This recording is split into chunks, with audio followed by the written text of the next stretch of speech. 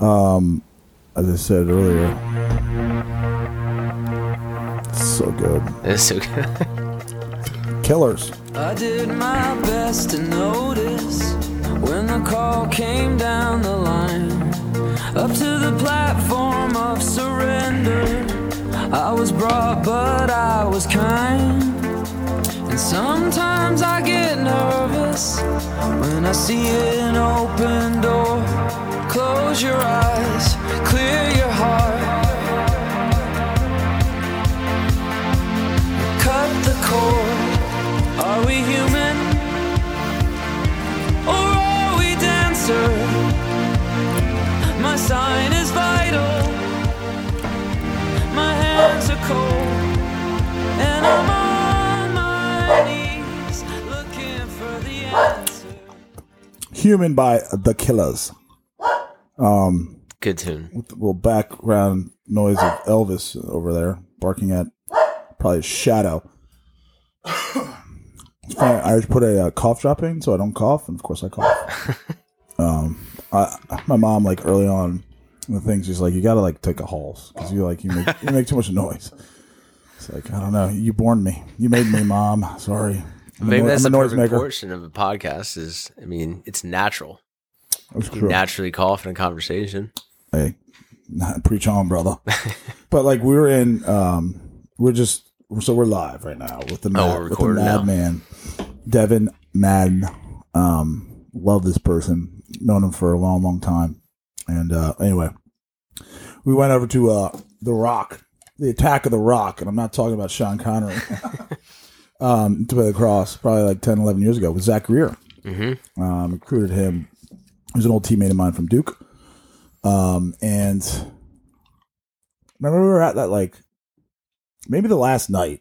There was like we're at some restaurant, nice restaurant, I think. Yeah. And there was like a piano player. Yep. He was jamming. We're all this big, I think, round table. You might have fell asleep. You might have nodded off like a Joe Biden. Oh my God. But anyway. I wouldn't put that past me. Yeah. Yeah. And like, this song comes on. And it's like, what song is that? And it's this song. And I didn't know the song at all. I think it was a recent release, maybe even not, because I'm usually late on the get up with some of the current music or whatever. Like 5 years behind, kind of like Europe. It's hard to know when the Killers ever came out. I feel like I'm 10 years behind the Killers. Stay up on that mic, boy. I feel like I'm 10 years behind on the Killers on that. So, but I'm like, all right, like it's like one of those songs. I heard this one time that like if you hear a song and you don't hear it to conclusion, that's one of the reasons why songs get stuck in your head, right? Because you don't like. I think maybe human nature is like you want closure, you know, and for some reason this song, I think I did hear it to conclusion. Maybe I somewhat heard it, just dancing the night away. But I looked up the guy, somehow found the guy, looked the restaurant up, looked up the entertainment guy, emailed him. No, you didn't. I swear to God. I emailed him and I'm like, this is a really cool song. And it was like, well, you know, thanks.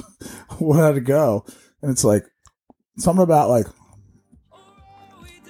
something like I don't know the actual line that caught me. Yeah. You know, that I put in to the email, but whatever it is, he's like, it's probably Human by Killers. It's a solid song. I enjoy it. I think these are the years before Shazam when we could actually just like hold our phone up to the song. Hey. But it was live music. Are we human? Or are we dancer? My sign is Having too much fun, such fun that no human being ought to have. That's true. I butchered that line. I think it's a Rush Limbaugh line. I don't think we played much lacrosse. I don't even know. I don't even know. All I know is the Canadians are nuts. Yeah, they're not bad. They're great people, but they enjoy their parties. They do. I mean, they have their whole society is sort of orchestrated around. All right, everything's going to be sort of taken care of for you. You know, it's kind of an open state. You can smoke marijuana. If you got a paper cut, you can go to the emergency room, but you might not be seen for 6 months or something. They pay for education through college, I think. I think that, I don't know much about it, so I'm not going to speak like an expert. But I don't know. Maybe that's the equation for fun. Not like we're not having fun here. Could be. I still get happy birthdays from Rodney Tapp. Remember that old guy that played for Canada? Yeah. Team Canada? So to preface this story, we did play for Team Canada, Garrett and I. So we're the U.S. boys with the Canadians. Yeah. It's like, hey, I had some, I like maple syrup. Oh, yeah, that's just Maine. I like something from Canada.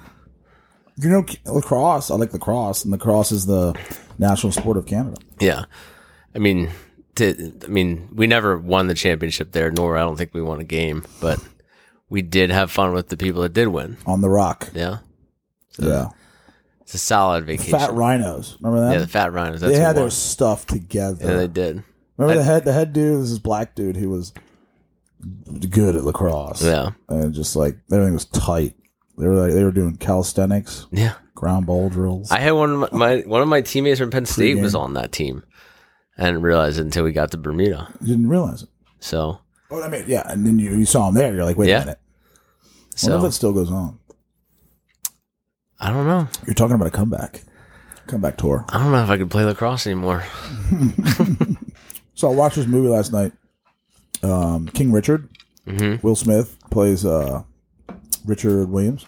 Okay. You know, the father of Serena and Venus. And I was looking up these different names from the thing. And one of them was Steffi Graf. What's her name? Oh my gosh. One that turned pro way young. What was her name? The Russian? No. And I looked her up again. Navratilova, maybe? Anyway, I looked her up again. I'm like, she might be making a comeback at 37. It's like, okay. The fact that they're only 37 is still crazy. That feels like 30 years ago. Good point. It's I feel like that's peak athlete potentially. I mean, tennis is you got to start young, I guess. That's the nature of the sport. It seems like the younger. But the movie, I watched it last night. And I told you this morning, I kind of woke up. And I didn't really sleep in. I woke up at 6:30. And I was just like, I want to sit down and kind of distill my thoughts about it. I wrote for an hour and a half. But the Richard Williams character seems not. He seems a lot of people say he's controversial and that he's very controlling, self-aggrandizing. It's all about him. He wants his kids to succeed so that he can reap some sort of reward. But whatever his program was, it fucking worked. And it's worked for a long time. I think you look at a lot of highly successful, specifically athletes. But his go ahead, you go. The parents are always somewhat controversial. Yeah, almost you have to sort of, if you want to be that next level, it's you're not going to fit in. No, if you don't do something that's hard, you're never gonna Alexander exceed the Great. At it. Alexander the Great. You got to be on the feathered edge. What the fuck does that mean? The edge. They got to be on the edge. Yeah, the edge of the edge. Right. Where it's if I hiccup, I might go over the edge, and it could be bad. But if you want to sort of really reap things that not many people really ever do, you got to get really close to the fire. Yeah, you have to. Yeah, ride in the line. But what I really liked about this character that Will Smith played, I'm not going to fact check everything. I love watching movies and write about it, but I don't know, it's historical. I don't really care. What is history anyway? It's written by a fallible person that saw something and wrote it down. Does that person have a certain filter that he's going to probably write things through? Yes. So what separates fiction from nonfiction? Right. It's a very, I think, fine line. And there's a really cool quote that I like. I've always sort of gravitated toward is that stories. What is it? Stories are lies that basically stories or / fiction are lies that tell a deeper truth. Mm-hmm. I've heard that in some from Westworld. It's a good show. Yeah, original season. I didn't continue past the original season. I didn't either. Once Anthony Hopkins opted out, I opted out. But he said that in the final episode, and he's like, lies that tell a deeper truth, stories. But what I liked about Will Smith playing Richard Williams is that like he tried to preserve his kids that came from the hood, that came from Compton, and went out from California out to Florida from the spotlight as long as possible. Mm-hmm. Tried to hold in as long as possible and keep them in schools. We're not playing tournaments for a couple years to allow them to have a childhood, almost knowing prophetically that he had these 2 daughters that are, as he says, going to shake up the world. Right. When that happens, and when he's like, there's a scene, it's like when he's like, all right, fine, Venus, because Venus is a year older. She popped, I think, a little sooner than Serena. When he's like, all right, I'll let you play in this tournament, but you realize your life's is going to be completely different here on out. And he wanted to, like, I think, have that bedrock laid such that when you receive all these eyeballs and attention and money, don't forget. I mean, you have the training, not necessarily in tennis, yes, in tennis, but in life, to be able to deal with it. Preserve their character. Almost. Yeah. That's. I mean, that's. I think the most Capriati, Jennifer Capriati coming back. Jennifer Capriati was the one who's like went pro at like 13. Yeah. Won some, and then it's just kind of fizzled. Maybe. I don't know. But anyway, in high pressure environment, there's that Netflix show on. Who's that? I can't remember the name. I'm going to butcher it if I try to figure it out. But it was, he was with Andy Roddick. Like, he came up with Andy Roddick. And that was fascinating to me. Just the high stress environment of that, just the whole tennis world and everything. Yeah, I mean, it's like, it's individual sport. Yeah. The whole time I was thinking like individual sport versus team sport. I've never really done an individual sport except for swimming, and that was like at Columbia. And in a sense, that's still a team sport. So it is, and I guess so is tennis until you get to like the upper levels, right? Yeah. Godly, but there's a scene in like Venus is like playing like juniors, right? Mm-hmm. And it's ultra competitive, and then like and I see it, and you've probably seen it. It's just like parents like hawking over like their whole term like snowplow, but it's not a snow. It's just like almost a hovercraft sort of approach to what they're doing on the court, and like they come off and they don't perform, then they're no longer they are their son or their daughter, but they're like disparaged. Yeah. And they're like almost not beaten, but they're beaten with like the words that come out of their parents' mouth to them. Right. They're psychologically abused. You know? And like, that's one piece, but the other piece is like, and you see it in tennis, you see it in golf, and you see like when they mess up, it's just like you just scream at yourself. Yeah. Which is like a great purity instead of like, someone on a basketball team, LeBron, or, fill in the blank, who else? Like Durant or anyone, Beal.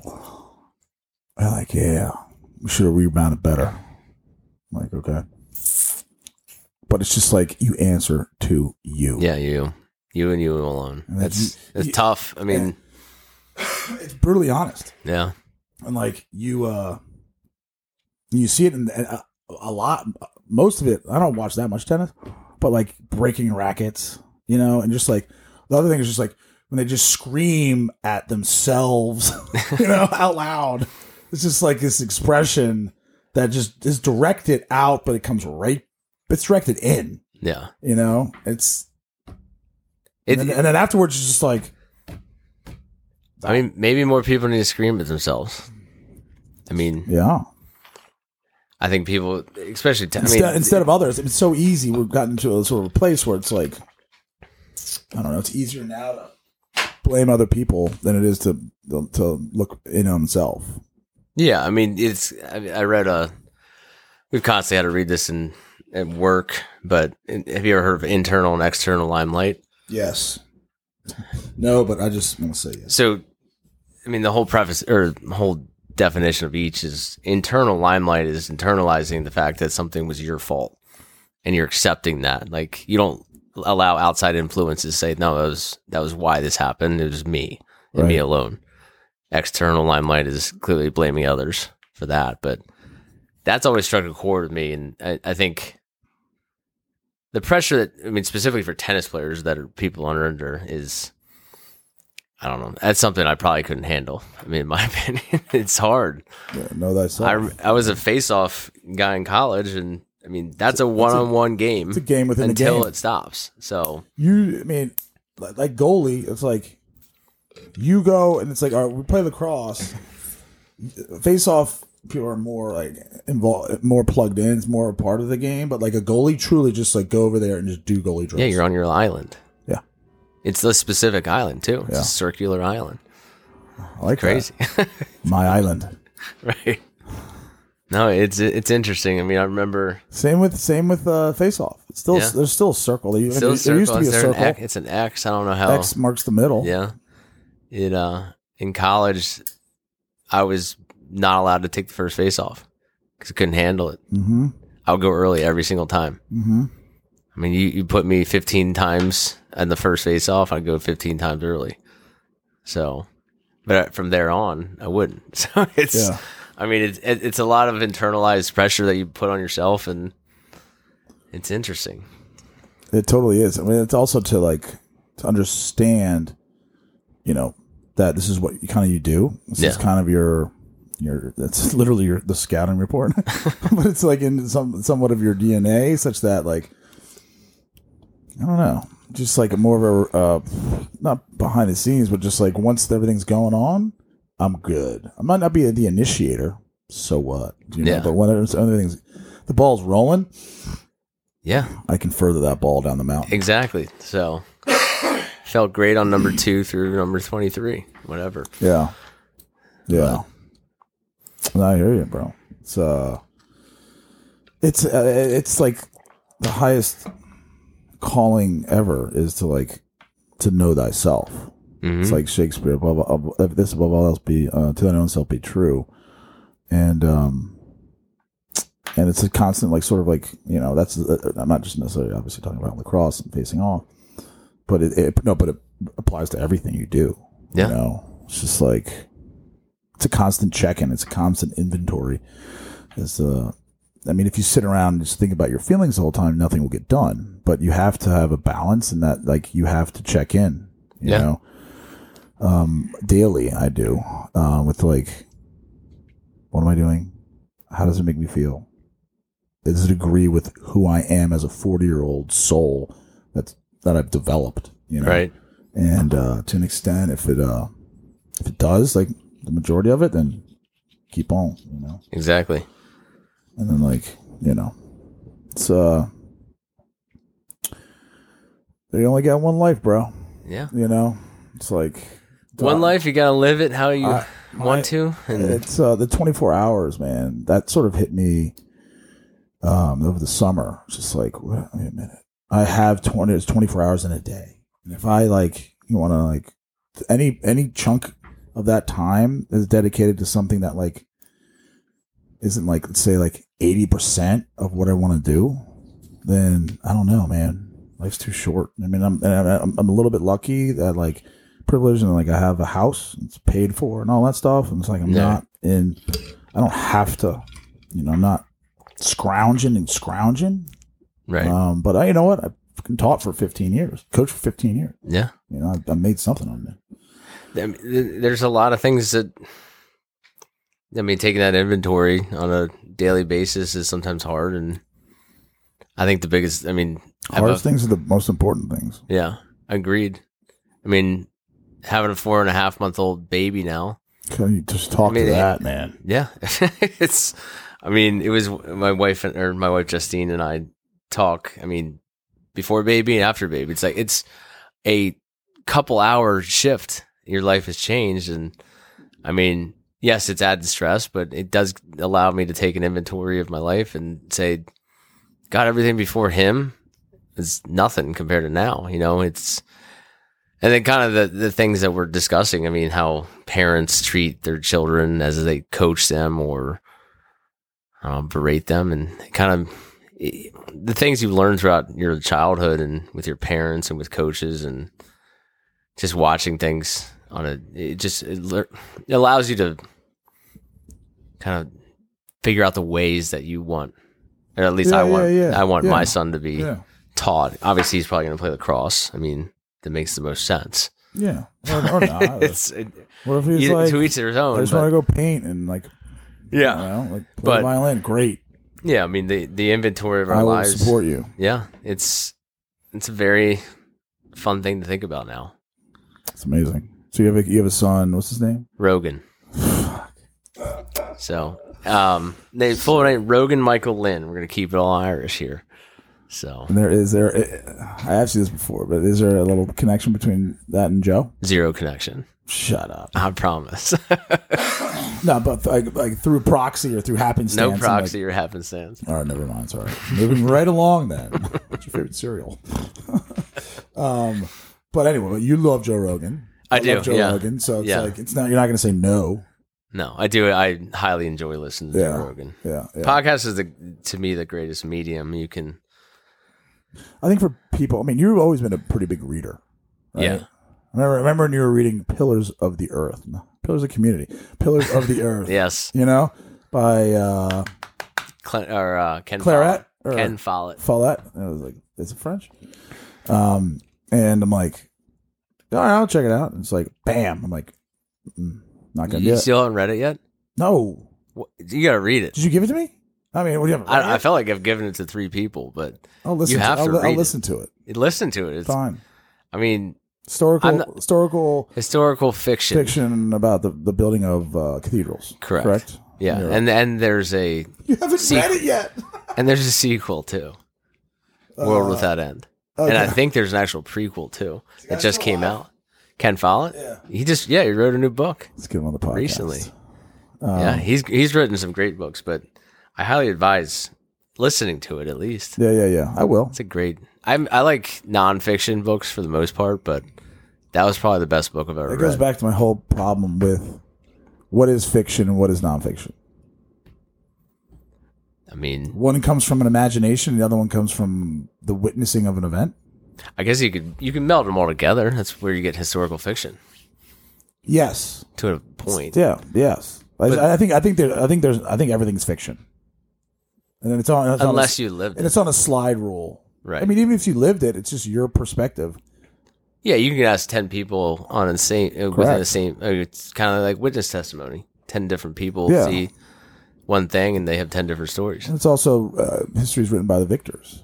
Yeah, you know, win the game and then write an article about it and tell me that's truth. Right. You know, that's why I like philosophy personally. But like, it's interesting that like back then, I'm like, no freaking way. You know what I'm saying? That's how it used to be. 4 inches thick. 1,100 page book, I think. And still, like to this day, like I mean, I've read, you know, lots of freaking huge ass books. But I found confidence in the first time I ever realized that I was intelligent, smart, was when I went to Santa Fe. Yeah. Yeah.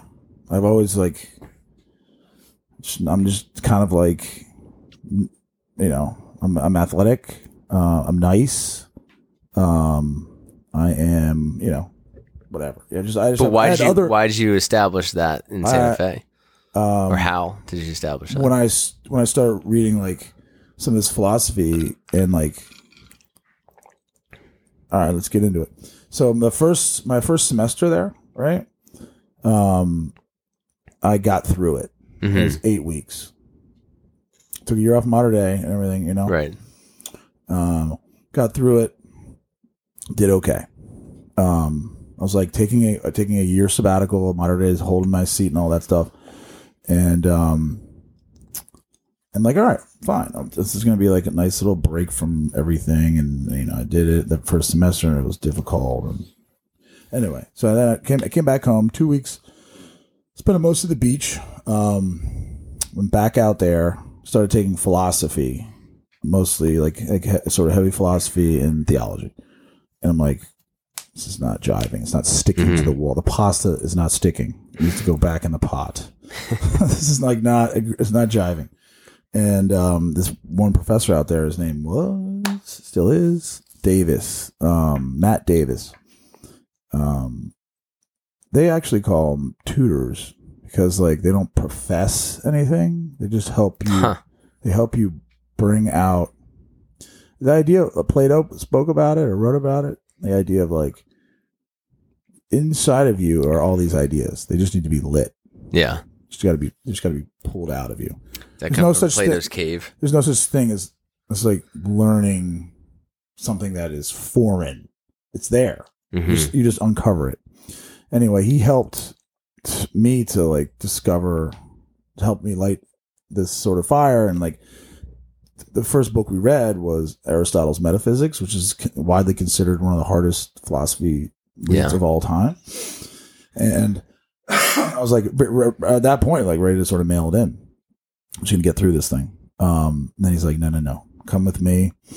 Meet with me like Tuesday, Thursday at my office at like 10. I'm like, I'm not working, I'm working on this master's.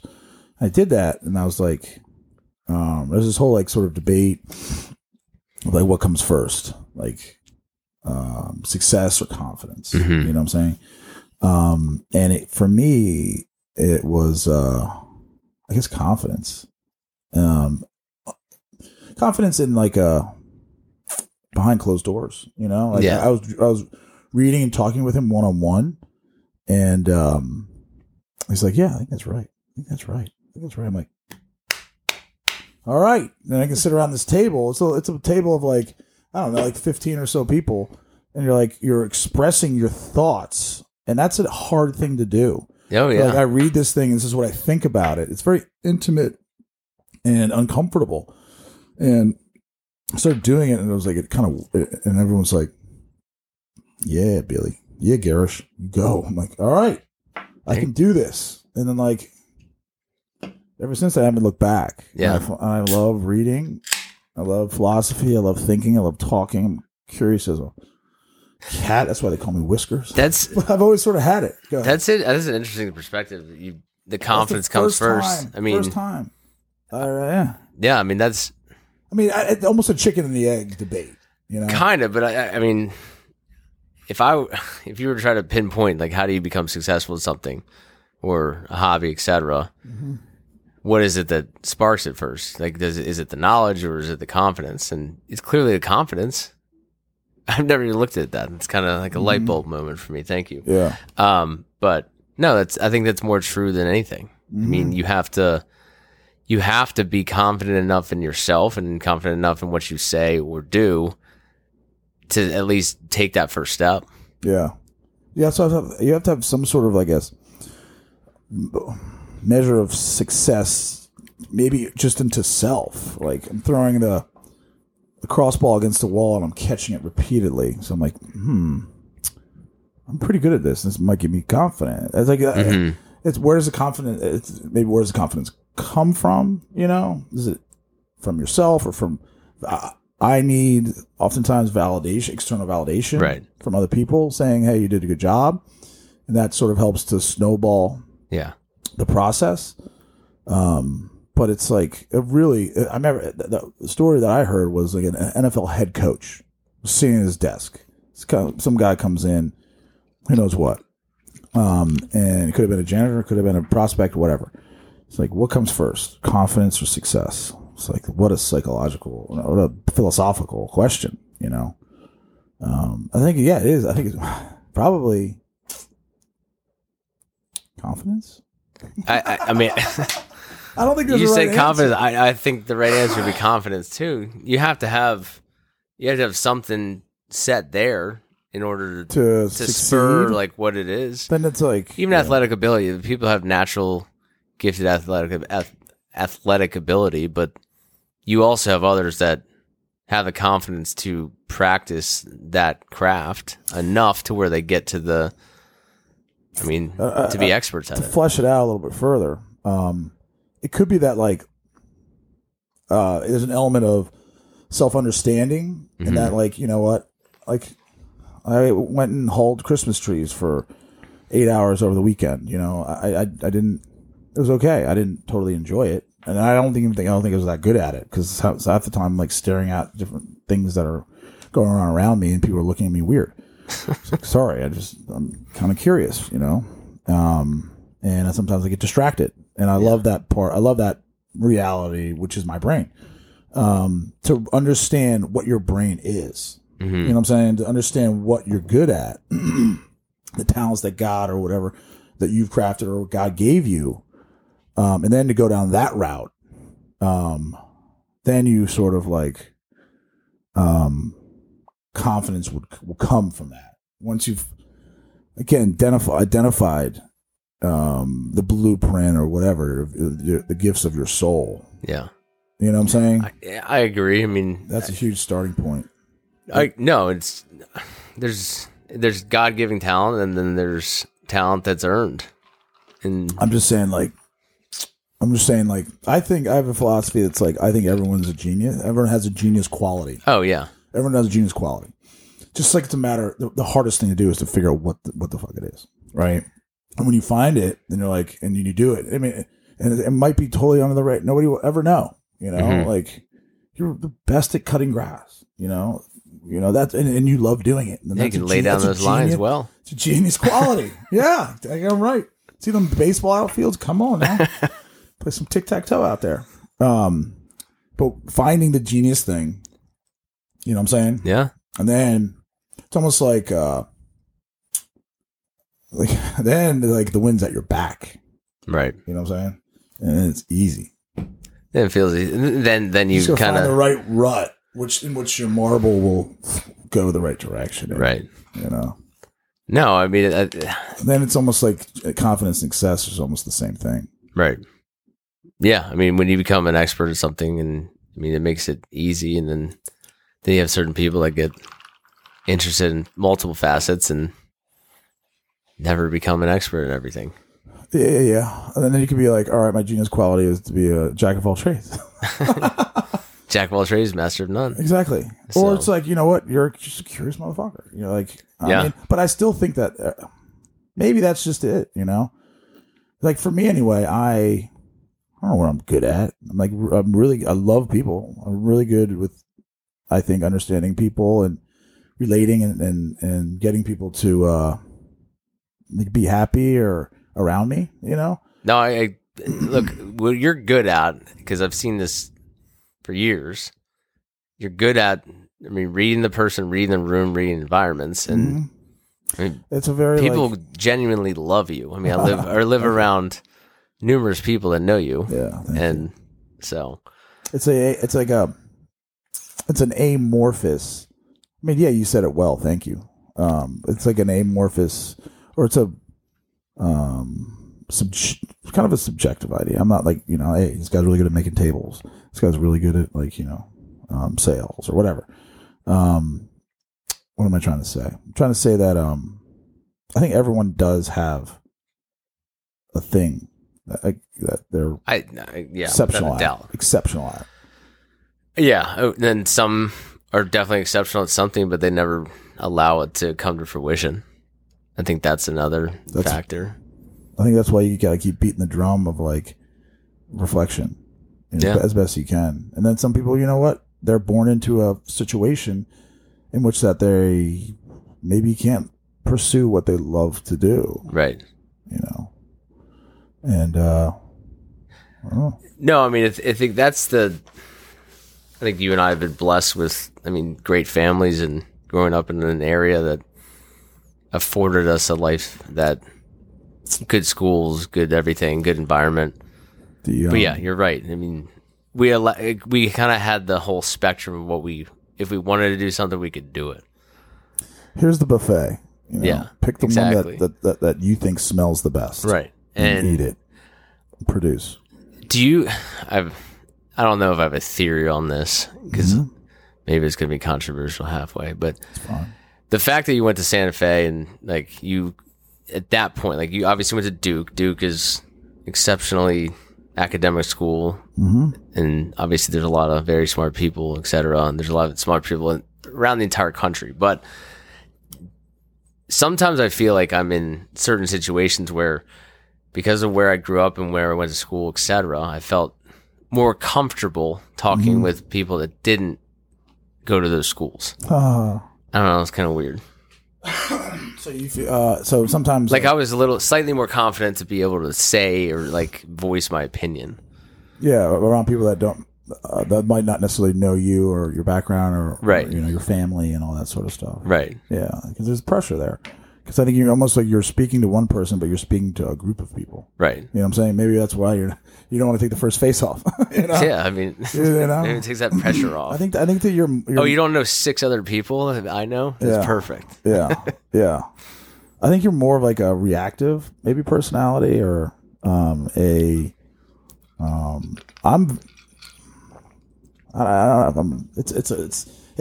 like the whole idea of like an alpha and like a beta personality. But maybe you're like a I don't know, just like an observer, or like more of like a wait for something to happen, then you jump in sort of thing. I can kind of see that. Yeah, Justine could probably speak to that. Yeah, I think I have a tendency I can read someone pretty fast. Yeah, and then decide if I need to continue to give them the time of day or not. Sometimes, I mean, I'm on this podcast, right? I'm the quote host, and it's taken me a long time to sort of understand what makes me feel the most comfortable. I'm most comfortable reacting in life in a way. Like if somebody starts something or starts a conversation, I can jump right in and like give a lot of insight and be funny as shit. Yeah. You know what I'm saying? But I'm not gonna start spitting jokes or, it's not necessarily I don't think it's an arrow in my quiver, but it's not the sharpest. Right. You know what I'm saying? So for a while doing this podcast, I'd be like, I kept like driving the ship. I'm like, but it's just like, I don't really like, first off, I don't like driving. I'm not a good driver because I look at everything. Because I'm an observer. I'm curious as fuck. Yeah, you like being the passenger. Yeah, you wanted someone else to drive it. Yes. But like you're that first mate, not the captain. But yeah, but I can make decisions though. Yeah, exactly. I'm a really good decision maker. Or I can be like that. But I understand big picture stuff. So I'm going to coach lacrosse in the spring and the JV. I want to be the head coach. I don't want to be anything else but the head coach because I don't want to do X's and O's. I don't want to do stupid D drills. I just want to like see the whole thing. Yeah, you have the full spectrum of it. I mean, I'm good at taking things in like that. But what was I going to say about? Oh yeah, the podcast. The last podcast I did was with Christy Dean. Christy Dean. She lived in the Chase. I don't remember. She's a dog walker. I don't know. I didn't like, but she's a blonde girl. She's like, she's a lovely person. She had her own business, entrepreneur. Pause for a walk. Anyway, that was the first time that I'm just like, let's roll. Yeah, like, truly, like let's roll, and like, see what comes out. Yeah, kind of whatever happens. Like, I mean that makes the most interesting conversation for the most part. Like, how's your interview? I'm like, I don't like that. I like it's a conversation. It's not because you're not starting out with questions or notes, or you're having a regular conversation. That I think holds truth to it that people, hopefully, they do deem it valuable. I think. And I mean, this if nothing else, it's just like, let's just be fucking real, and that's the lesson, right? And I think this medium allows it to happen. I mean, you're it's not scripted. I mean, you're kind of running through whatever comes up in your head, and as fast as it does, or as slow as it does, it just flows out that way. So, I love Rogan. You love Rogan. You listen. I love two Rogans. So this is true. Corny dad joke. This is true. Capital R, and then there's the Rogan. That's one of the reasons why I started this thing, because I was like, maybe I can do this with my friends. Yeah, that's what Joe does, in Texas now. But I was listening to. First off, I'm freaking thankful that we're like back together, connecting. I mean, it's been too long. Agreed. Whether it's a microphone or not. Second off, I was listening to the Cam Haynes podcast. I'm like probably maybe a couple episodes behind the wave right now. The current wave of like, I wanted to get to the point where just like, all right, it's out. I'm listening to it. I'm going to listen to it and I'll be done with it in today or tomorrow. His are so hard sometimes, though. What do you mean? Because they're so long? They're 3 hours. Yeah. Well, you got to just like create a 4-hour work day. Doesn't he come out with 3 a week? So. A lot. He's very like prolific. Right. But anyway, I thought of you, bro. I'm like, let's go. You know what I want to do? Maybe like I just want to like to be self-sustaining. Mm-hmm. To eat what you kill. Like I do feel bad for animals, like that are treated poorly.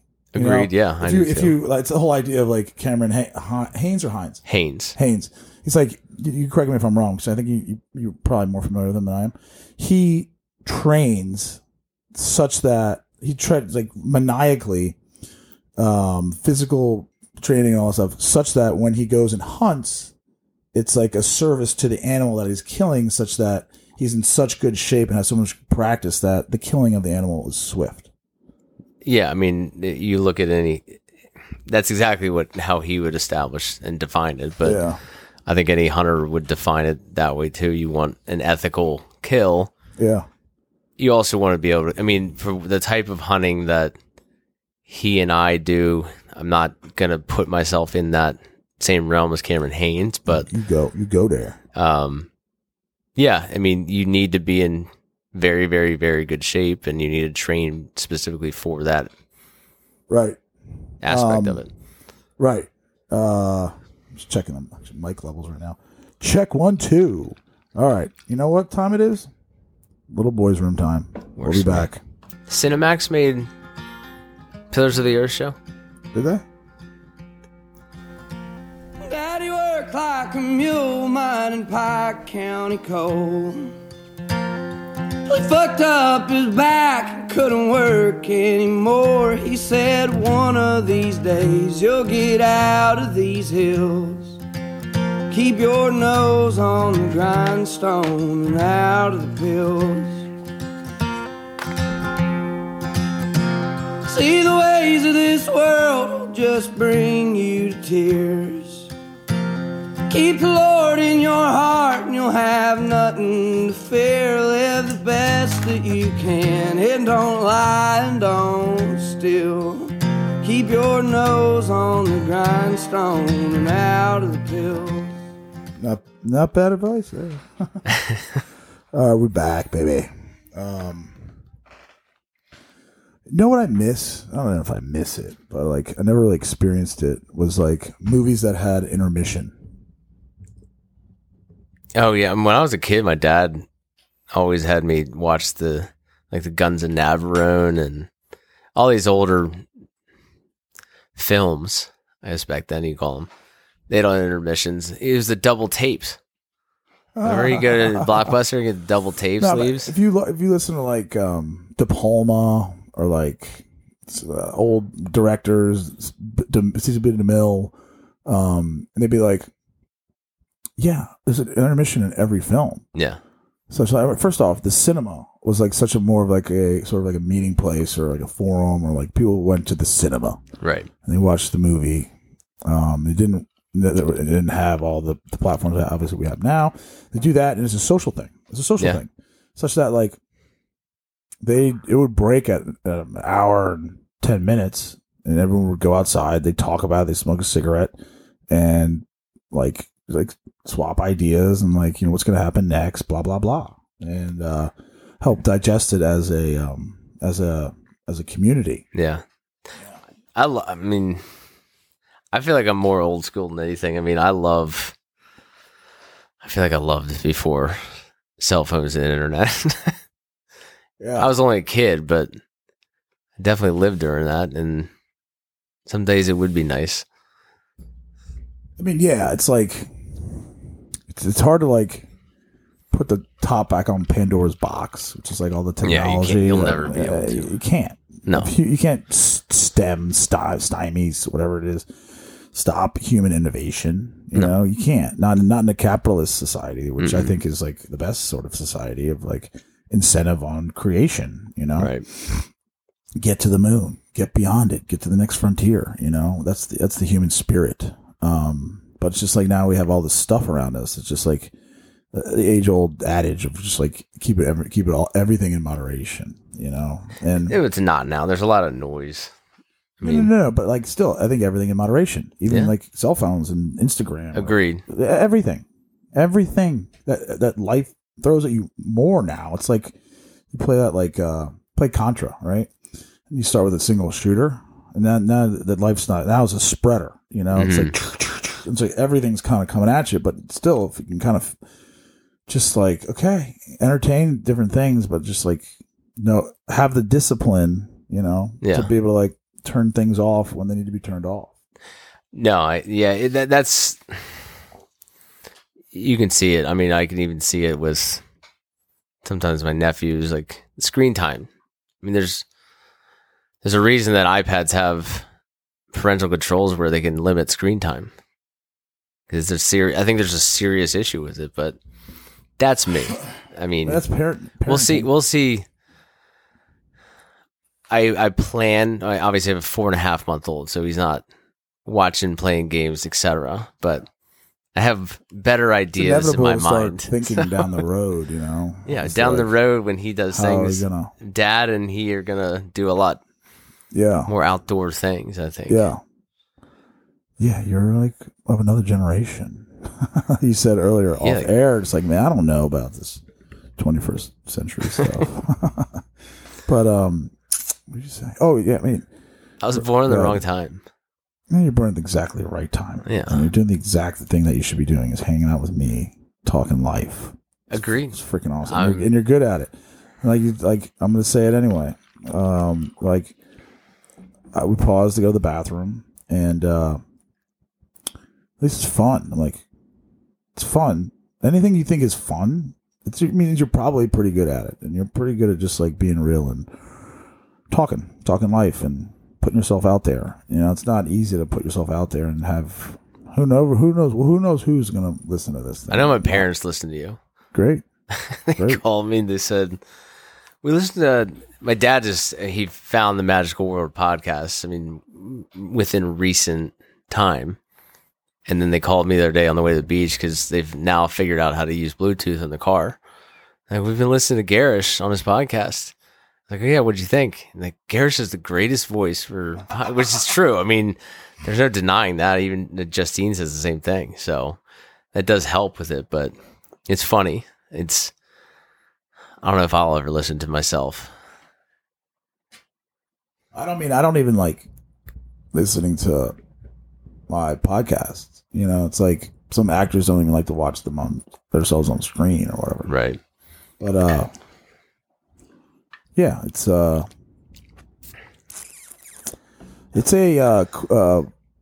freeing recreation. Yeah. That I like to how I've come to understand it.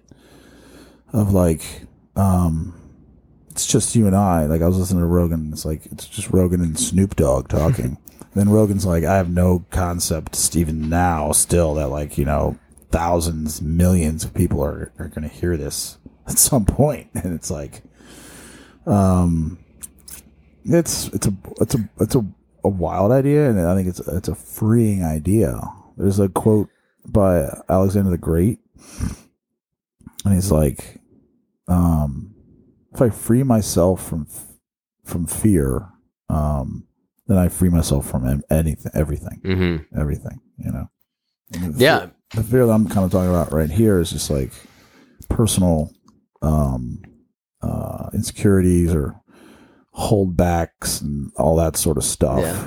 And so if you just get it, this is who I am. You know? I know I was excited when you texted me about it. I was like, yeah, I'll go on that journey with you. Oh yeah. Great word for it. But also before I left my house, I had like some heart palpitation. I was talking to Justine. I was like, why's my heart kind of moving like that?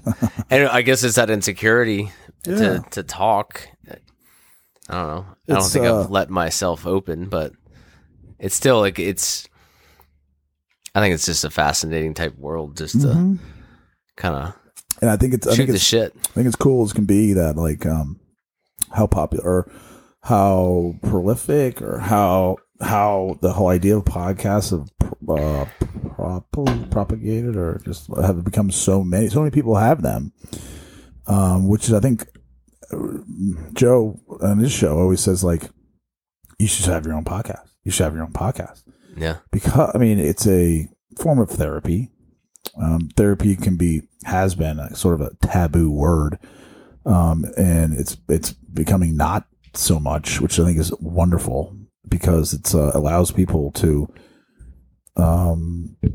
talk about who they are, like bear their inner things that hauling Christmas trees. Like I go back to that, like nobody's talking. I was trying to like talk to some of these people over the weekend. I'm like, nobody really wanted to talk. I'm like, really? Okay, so we're gonna haul a bunch of Christmas trees and do good work. That could be your nightmare. Do good work, but it's just like everyone is sort of like a vault of their own sort of feelings and ideas. And I'm not saying this, I'm not broad stroking and putting with a broad brush the whole, idea of like, quote, manual labor or stuff like that. That just people just keep in their own worlds and they go back and they drink a half dozen beers, they go to bed and they do it again, But some people are okay with that. Yeah, that's fine, I guess. It's fine. I'm just not one of those people. No. I can definitely see that. yeah. Because I've I don't know. Maybe it's because I think that we talked again off air about how I've had some depression and stuff, and the best way to get through things that are going through inside of you is to get them outside of you and talk about it with other people, right? So that you can externalize it. And other people can give you thoughts about X, Y, and Z. And just the process of speaking it, even if you're speaking to the wall, even if you're writing in a journal, it's cathartic. Right. It's freeing. I agree. I mean, yeah, if you even just, I think the greatest thing sometimes is I vent to Justine. You have the stresses of work, you have the stresses of life, and you get to vent. I mean, just that, letting it loose instead of keeping it in. It's like crying. Yeah. How many times, after you cry, how good do you feel? Right. It's a weird release, man. It's like that. It's like SEX. That's a release. Feels great afterwards. You can almost put crying on the same sort of wavelength of a workout, because you sweat, and you get rid of a lot of things that are inside of you, and there's the post-workout high. Right. It's it's all in the same sort of realm of getting things out, I think. Right. Yeah, Yeah, and I have to imagine that, doing this is just like you said, cathartic. Mm-hmm. I always wondered, this is clearly the first time I've ever been on a podcast. Could have fooled me, bro. Oh, that's crazy. Anyway, but it is. It's neat just to, obviously you see so many different perspectives of people's lives and so many different stories, so many different things. I mean, that's got to be fascinating. That's the most fascinating thing to me. Just listening. I think that's why people like podcasts. It's real life. Most of it, yeah. For the most part, but it's not. My approach to it is exactly that. I'm not an expert on anything. I talked about earlier. I'm not a guru. I'm not a guru. That's just not who I am. I'm never going to screw down on one domain and be like, I know I want to really know all there is to know about whaling, like Melville when he wrote Moby Dick or whatever. Right. I just don't have that discipline, so to speak. Not necessarily like, you know what, like I'm really going to sit down and go pre-med. Like I could try to do that, but I'm probably not going to do a good job of it because that's not the sort of like where my talents are aligned. Mm-hmm. You know what I'm saying? But you have to be interested in something that you want to do. Yeah. I mean, that I know there's plenty of things that I could probably do, but I don't want to do it. Yeah, and if you did it, you probably wouldn't be that good at it. No, because I wouldn't have that vested interest in it. So true, bro. You gotta want to do whatever it is that you're doing if you want to be good at it. Right. You know, so that's all goes back to the whole thing. One of our first principles of like finding out whatever it is that, you know, the gift, everyone's got a genius quality, and find it and then freaking hammer it out and do it. Like you making knives. Let's go. Segue. Yeah, about that Western expansion. Devin's got this new truck. I'm like, those are Western tires. They are pointed to the west. Actually, they're pointed to the east. That's why you should have pulled in front wise in the driveway. They would have pointed west, baby. Chase that sun. Chase that sun into the Pacific. Go west, young man. A lot of truth to those words. It is. So Cameron Hines, awesome, right? Freaking stud or what? Is he one of your like role model? He's not. No. I mean, he's the exception to the rule, I think. And he's so much further out there. I think mindset wise, he's probably the best you could actually follow with.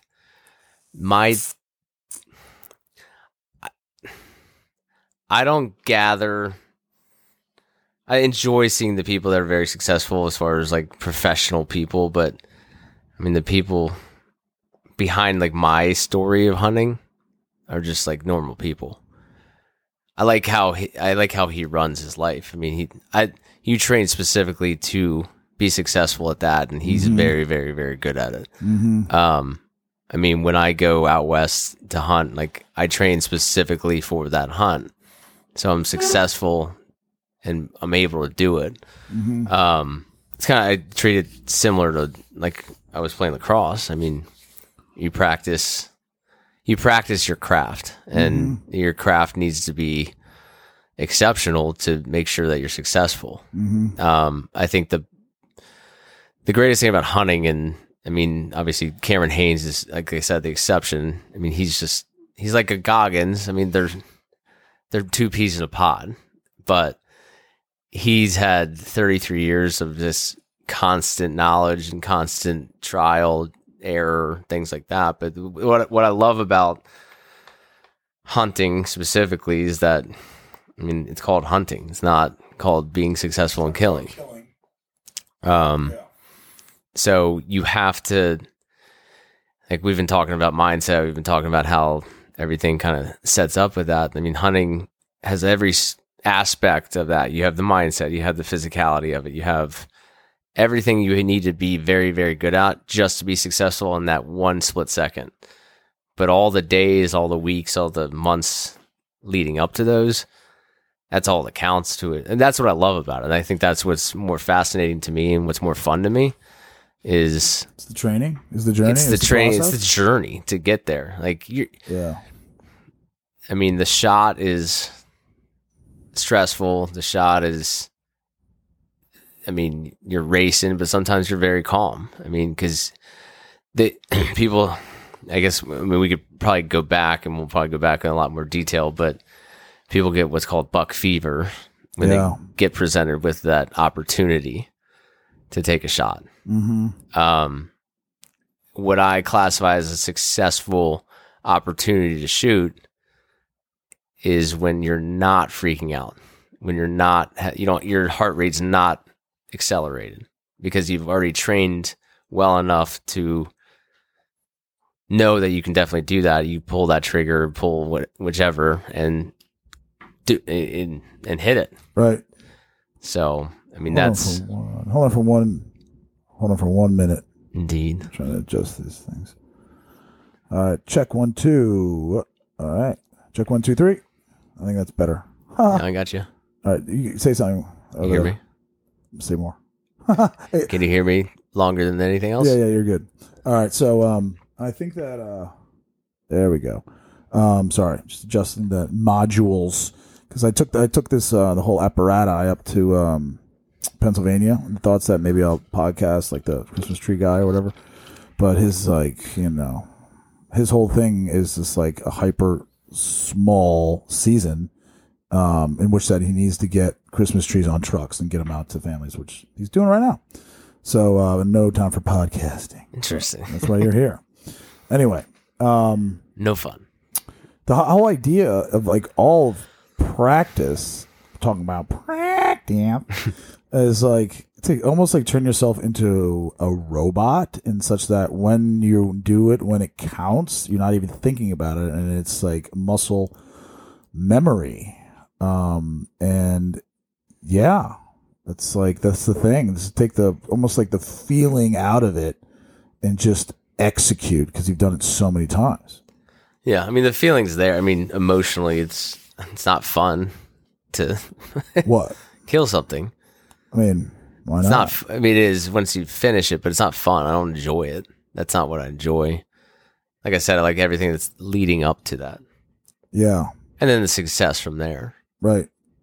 So you're saying it could be anything then? It could be like bocce ball. The process of getting, yeah. I mean, I think it. I mean, that's the whole idea of is like whatever it is that you love to do. It's from this movie, that I watched, King Richard. It's like he wanted his kids from the freaking ghetto of Compton not to be on the corner turning tricks. Right. Was his objective, and the tennis was the thing that he got interested in and thought that could be their vehicle such that they could become productive members of society, happy, good human beings, and live a long life, after maybe having success with the round green felt ball. Yeah. I think, yeah, it's like a no duh. It's a slam fucking dunk. That's the idea. It's all about the fucking process. It is. I think the process is there, but I mean, I think the biggest aspect of it is mindset. I mean, I was recently in Alaska, and right. That was a planned hunt for the last 3 years, and I've pushed it for 3 years because, so originally my father-in-law and my wife, Justine, was supposed to go because my wife is from Oregon. She hunts. She grew up hunting. She found you. Yeah. You found her. It was like a perfect. Each other. Yeah. So crosshairs, baby. It XOXO. I always tease her that I married her, that I thought she was going to take me out west to Oregon, but we're still here so far. They're still. We live a couple blocks down the road, but yeah, originally that trip was planned because, I mean, Justine and her dad had gone, this is Kodiak Island, Alaska.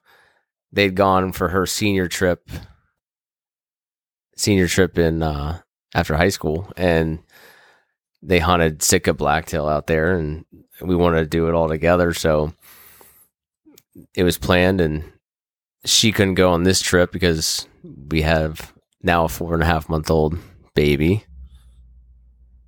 Yeah.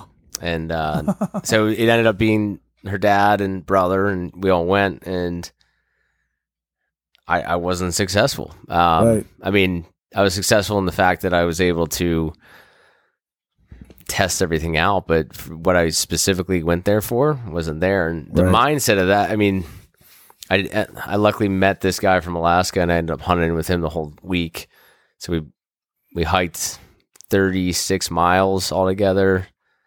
Every morning was 2,000 feet elevation gain. So it was physically demanding and cold and wet and rainy, snowy. You train for that, right? Yeah. That's what you're saying? Yeah, I trained for it, but I mean, the biggest thing is like to go back up that mountain every single morning, not knowing if something's going to happen, especially after the full day or the full 4 days of not seeing anything to shoot. That's where I think that's where hunting becomes much more difficult, is you start getting very negative. And if you do get negative, it can start, toying with the idea of like, why do I even do this? Right. But, I talked to, sorry, I'm just weirdly obsessive about the levels of that's recording right now. But anyway, I'm all right. I'm unplugging from the staring at the lines on the screen to make sure that the recording levels are correct. I think it sounds. That's fantastic. why I know. Yeah, duh. That's why I need a producer. Golly, Julie Davis Kazam.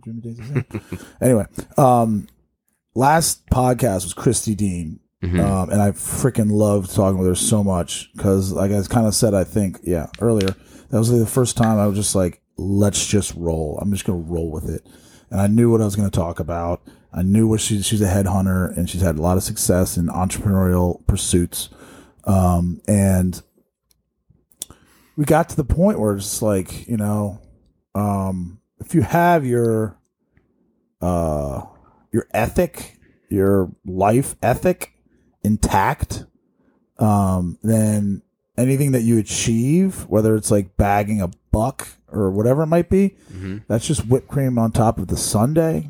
In the fact that you have, like, obviously family, you have work, you have faith, you have your health and everything like that. You have things that you love to do, and one of the things that you love to do is hunting, and that, like, as you said, it's hunt, not kill, but it's you hunt in order to kill. But, like, I don't know. For me anyway, I'm going to try as daggone hard as I can in my daily pursuits. But recently what's helped me go to sleep sound is that my important core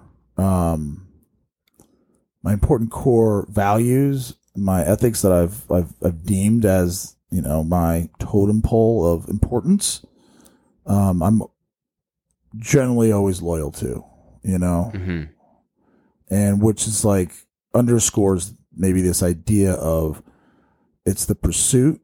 There's no better term for a sport than hunting. Because that's what life is. Right. That's every pursuit in life is a hunt to, like, do your best at it. Yeah. But if you're like, be prepared, you have a good diet, you don't drink too much alcohol, you're giving your best with what has been given you, then it's the age-old adage of just like, it's all you can do, and it's like, and it's the training for whatever it is, which is the true nugget. It's the true nugget. It's easy to talk about on a podcast and be like, you're right, we're right, all right, great. But when you're in the arena and you're like, you got to get back up that mountain and, do whatever it is after you, quote, weren't successful, quote unquote. If you want to define success by, killing an animal or anything, or scoring a bucket or winning the game or getting a job or getting promotion, blah, blah, blah. That's your metric of success. Yeah. It's always hard to me, it's very hard to think about that in the moment. But I think the last day I was in Alaska specifically, because normally I'm successful in my trips, but in this one I wasn't. You're a good shot. And then, we can further into like the shooting and like screw down on some all the long range. But like I said, I was hunting with a guy I met that's from Alaska, and he was the most he's like he reminded me of you just because how positive he was throughout the entire trip. Because then on the walk down, because it takes to get up there, 2,000 feet elevation gain through the worst brush. Snow yet up there? We had snow on top. It snowed one day to the point where we had to actually drop down because we couldn't start a fire. But the day we got up there, it had 8 to 10 inches once we got up top. But it takes us 2 hours plus to get up 2,000 feet. So it's not, if you look at flat road, 2,000 feet, that's easy, but it takes 2 hours to climb. It's a slow slog. Slow ascent. The descent is similar, but it's about an hour down. Slippery, steep. But while we were walking down, I was behind him and we were talking, and I mean, his positivity of it. He goes, I mean, look at the aspects of this hunt. What were actually positives to it? I was like, well, I got to test all my gear and I mean, if you go to test anything for the money you spend for hunting gear, which is one rabbit hole of my life, Alaska is the spot to go. Yeah, especially Kodiak. Kodiak is not going to be. It's not what you'd think of Alaska, like negative 50 degrees. It's going to snow up top. It's going to be rainy in the middle of the mountain, and then it's just going to be cold and wet. Where is Kodiak? Kodiak is.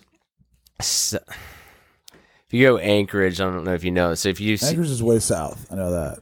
Yeah, so Anchorage is on the coastline. If you look at the curve of Alaska, and then the Aleutian Islands go out, there's a Kodiak Island is an island in the ocean. Right. So it's about a 45-minute flight from Anchorage over. And it's just, I think it's the most awe-inspiring, rugged place I've ever been in my life, ever looked at. Right. And it's, the positive thing, I got to test every single piece of gear I had. I know what I hated, know what I loved. I know what kept me warm. I know what kept me dry. The other aspect of it is like, I know I came ready.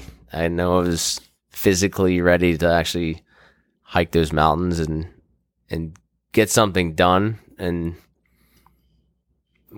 didn't happen. But I mean, so the way he spun this, he goes, yeah, we didn't see any big bucks. He didn't shoot any big bucks, which is, I mean, for any hunter, like that's our end goal. But is it like, it's, you look at those other positive factors. It was an awesome trip. Not everybody gets to go to Kodiak Island. I lived on a boat for 7 days, and I got to do all these other things. I mean, with your father-in-law, right? Yeah, my father-in-law and brother-in-law. I mean, that's like, I probably won't get to do that for. I mean, he's 68 now. He was hiking those. I mean, he's not gonna be able to do that for forever. Right. So, brother-in-law did get a good buck though. Great. Popped up. Great. Good one. The bear right behind it. So that was interesting. Unbelievable. So there's a buck and then a bear behind it. Yeah, bear came right down 30 yards from it and dropped down the mountain from there. Bears go after deer? Buck? Yeah, bears go after humans too there. Yeah. So anything. That's the problem with omnivore. Kodiak, they're the biggest bears in the world. And Kodiak bear. The brown bears, but yeah, grizzly. Essentially. Yeah. I mean, but like when you shoot something, you want to get it off the mountain fast. Because so they'll come in 45 minutes. They want your kill. Yeah, they'll come in on it, and it's their domain. Yeah.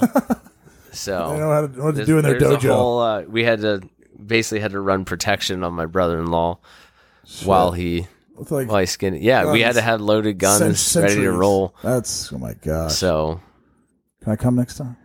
Yeah, I'd recommend to anybody that wants. I mean, at least I came home with 50 pounds of fish. I mean, I had a lot of halibut, a lot of cod, all that. Yeah, but like, it's the wild thing is that, like, you know, they killed the buck. Your brother-in-law killed the buck, and then you guys stood around and watching and making sure no other predators / like not vulture. What do they call them? Not vultures.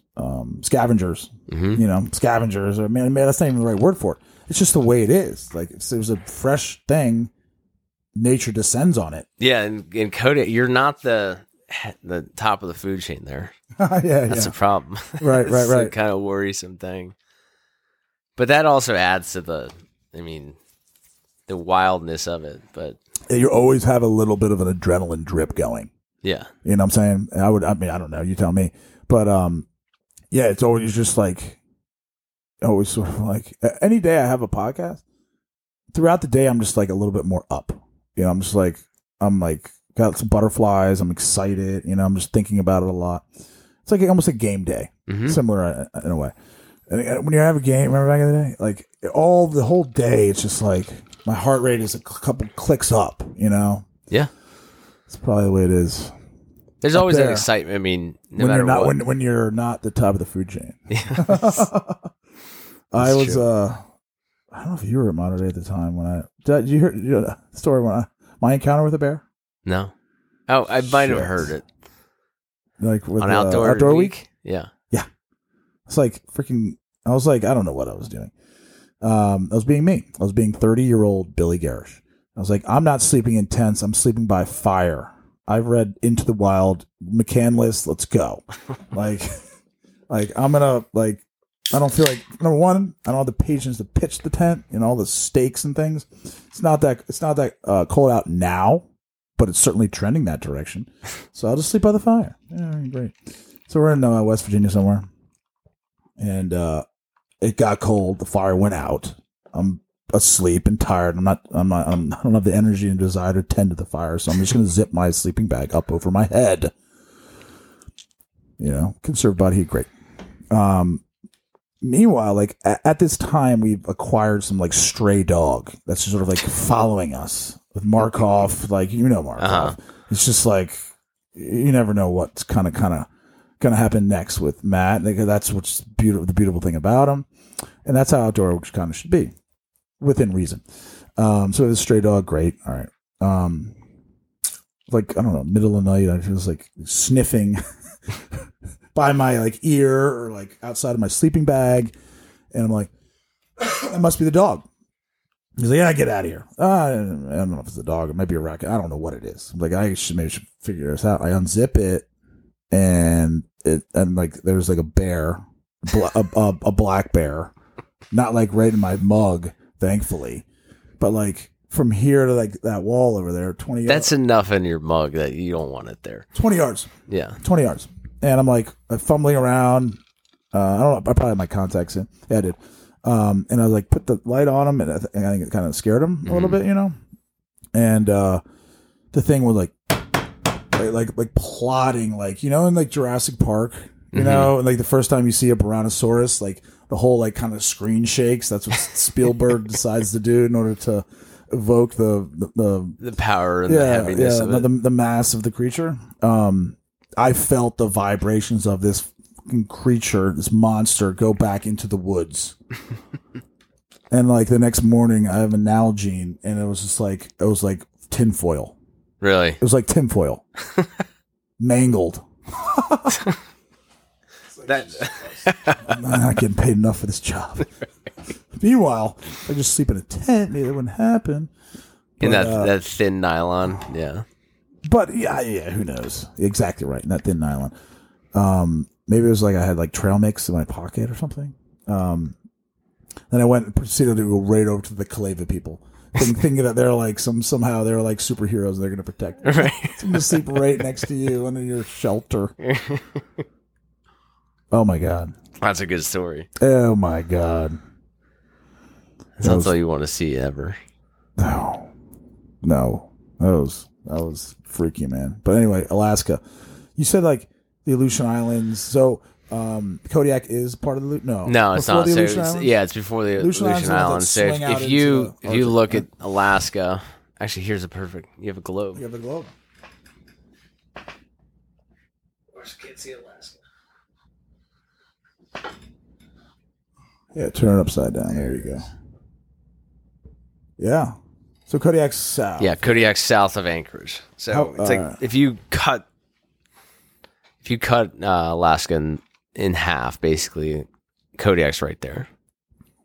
You cut it in half. Half, and then like the southern. Like sideways or up and down? Up and down, like north to south.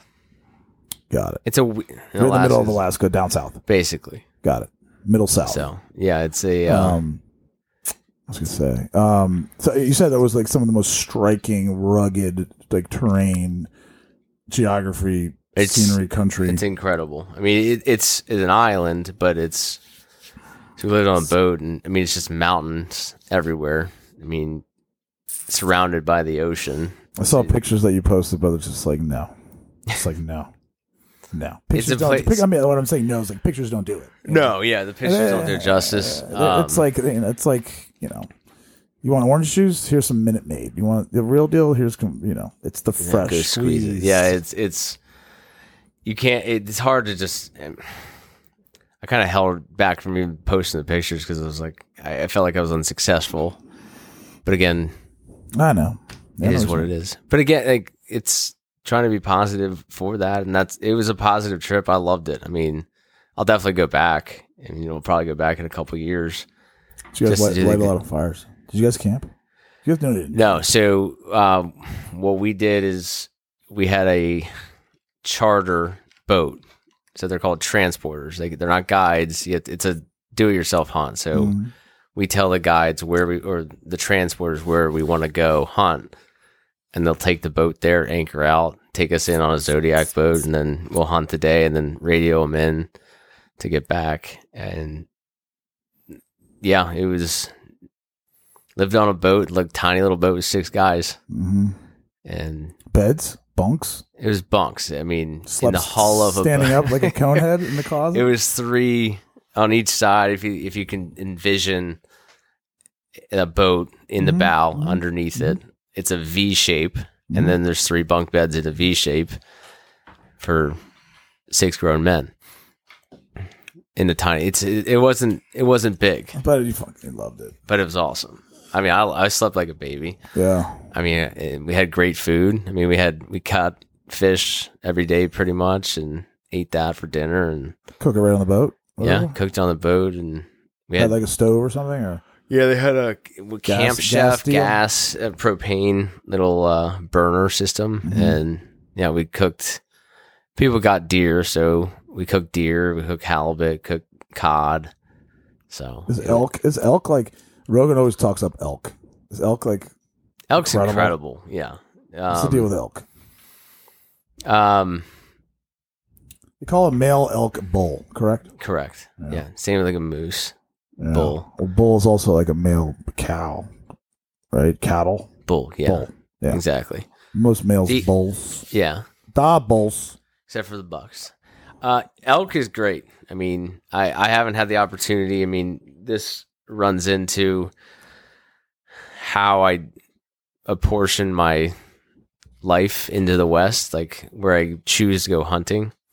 But yeah, elk I've had it before. It's the greatest meat. What's the deal? Like it's lean. It's how does it like? So it's like I heard the other day. So if you get elk now, maybe around here, it might come from New Zealand. Like. Elk is not harvested maybe in the United States that much. So no, there's plenty of elk shot in the United States because that's really commercially. I mean, so the biggest thing with anytime a restaurant says that it's wild game, it's farm raised. It's not someone goes to hunt it and they can't do that. It's not legal. So it's farm raised in an environment. It's not legal to hunt elk. It's legal to hunt elk, but it's not legal to commercially sell it to a restaurant. So it has to be a farm raised. Is that with respect to all? If you go to any restaurant, yeah. Clyde's doesn't have some guy out there on the Oregon Trail shooting buffalo for bison burgers. Right. It's a farm raised bison. They have a contract. Yeah. Blah, blah, blah. Raise it, feed it, fatten it. I'm not running into the FDA requirements, but yeah, you can't if I was hunting and I went to Clyde's and said, "Hey, I have 3 deer. Can you buy it for me?" How much you want for it? It doesn't work that way. But yeah, so the elk would be farm raised in most aspects. So most likely from Texas or Colorado, Wyoming too. They have farms that have it. It's similar to ranches with cattle. Similar to like fish. You know? Yeah, exactly. I love salmon, and I generally like the farm raised salmon that's fattier. Oh, you have to go to the Alaskan salmon. You go to Alaska. For real. Oh man, come on. I mean, it's red. It's like red. It's pink. It's right redder. It's pinker. But like you've had like you go to the market here and you get farm raised salmon. Mm-hmm. It's great. It's good. Yeah, it's good it's until fattier. It's good until you haven't until you've had the real thing. For real. Then, it's all right, fine. It's insane. Do they do it with soy sauce and brown sugar and up there? And they'll do salmon candy. I've had it before. But we caught king salmon in Alaska. Had it that same night. It's incredible. How'd you cook it? They did. Kevin Charles. Actually, I talked to him on the phone today. He's like, this is the Alaskan recipe: soy, lemon, brown sugar, and butter. I think there's multiple recipes.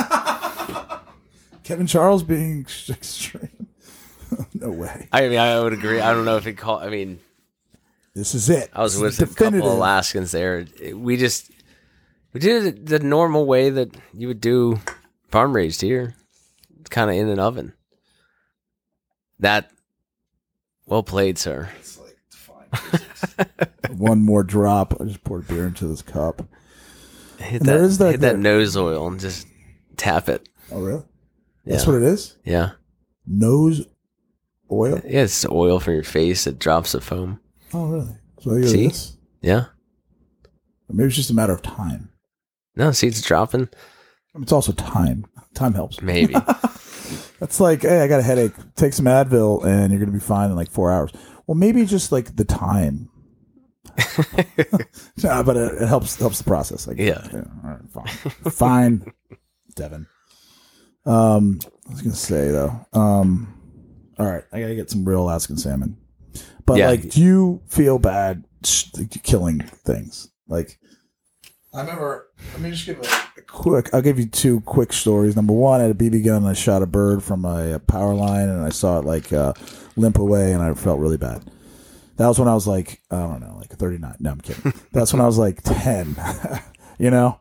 Right. Another time, it's like I went shooting ducks and it was like kind of like a release thing, but it doesn't really matter. Tower release. But I was like, I shot a mallard, so I got it. My dad always used to like shoot waterfowl. And my dad's friend is like, here, you got to wring the neck. I took it and I wring the neck. I'm like, oh, I don't like that. Yeah, it's not fun. Yeah. It's not enjoyable. No, I if you, no, I don't like it. It's never fun. Yeah. To take that light, but then when you, I mean, to not sound corny, once it's done, I mean, you utilize the animal to eat it. That's the biggest thing. It's like I'm not discarding that animal once it's killed and just taking the horns to it. Like, I'm gonna enjoy that meat.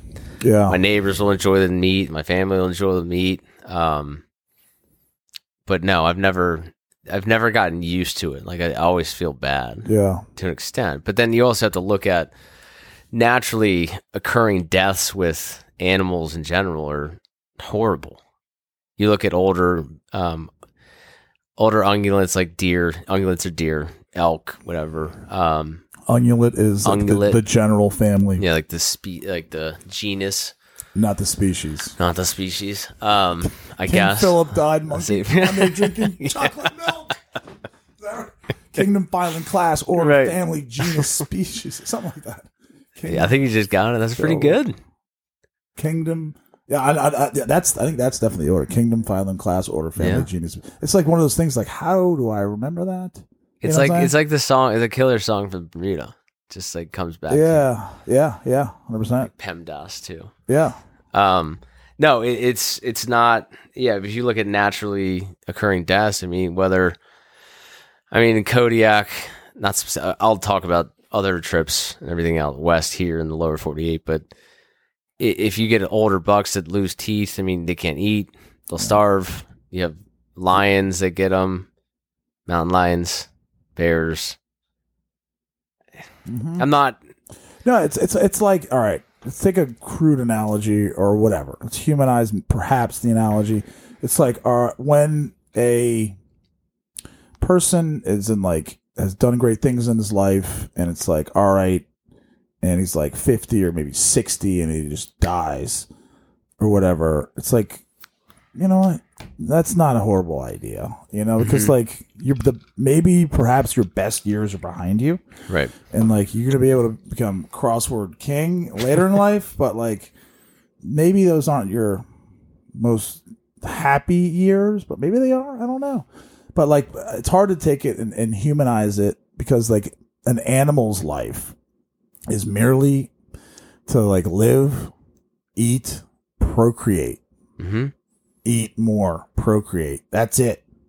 The way we find quote enjoyment. I don't know. We find feeling. I don't know if feeling enjoyment or like emotion applies to very few other animals besides us.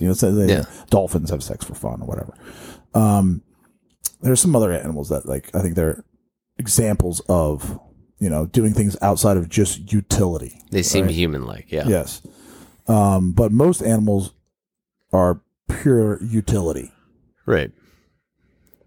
It's like I think it's like the elk that like I think Rogan shot, right? And he's like he killed it, and they looked at his teeth. The teeth didn't have any teeth. It basically has to eat grass all day long in order to get the amount of nutrition needed, because he can't eat any. It'll continue to starve. Yeah. And it's just like he just eats grass all day. He or she eats grass all day in order to get the requirements. There can be arguments constantly about what's ethical, what's not ethical, and I mean, you look at everything that hunters. I mean, I'm not going to jump into what's good, what's not, and what's better, what's not. But I mean, hunters are the best conservationists in the country. I mean, there's specific congressional bills that have been passed that specifically put money straight to state grants and funds to either protect wildlife, protect wetlands, protect areas of land for conservation. Right. But yeah, it's never fun. It's not fun it's fun to finish the hunt, finish and enjoy the meat from it. But yeah, I don't think you ever get excited. My dad always used to say, like, hey, if we didn't kill a deer, they would run and cars would hit them, and then like people would die. Basically we've obviously being like the top of the thing, developed land. We've developed we've developed quote their land, which is also our land. Human beings are still like what if deer started to make houses and roads and stuff like that? All right, they're developing we're developing our land. Fine, we share it with these animals, but like if the deer develop roads and everything like that, and the human beings decide to cross the road and they get hit by a deer car or a deer tractor, you understand what I'm saying, right? Right. It's like we got to thin out the species. Yeah, you look at it. That's a horrible death. Horrible death for a deer. Maybe get hit by a car. Not. Like it can be a horrible death for a human to hit a deer. I mean, there's not. It's not. Killing is not fun in general. It's not something that most people enjoy, right? Even hunters. But there's a means to an end, and I enjoy that as a hobby, but I enjoy it as a lifestyle in general. Like, I mean, for the most part, I'm flirting with obsession with hunting. Really? Yeah. It outside of my family, obviously I work, but I think about it. I constantly I'm never going to become that expert and know everything about it, but I think about it all the time. What's the obsession, man? Well, why? I mean, I know, but why? Can you put that in the words? Yeah, so I think I'm going to try to put it into words. Yeah. I'd like to look at my hobbies and interests as far as hunting goes as multiple faceted rabbit holes. Meaning,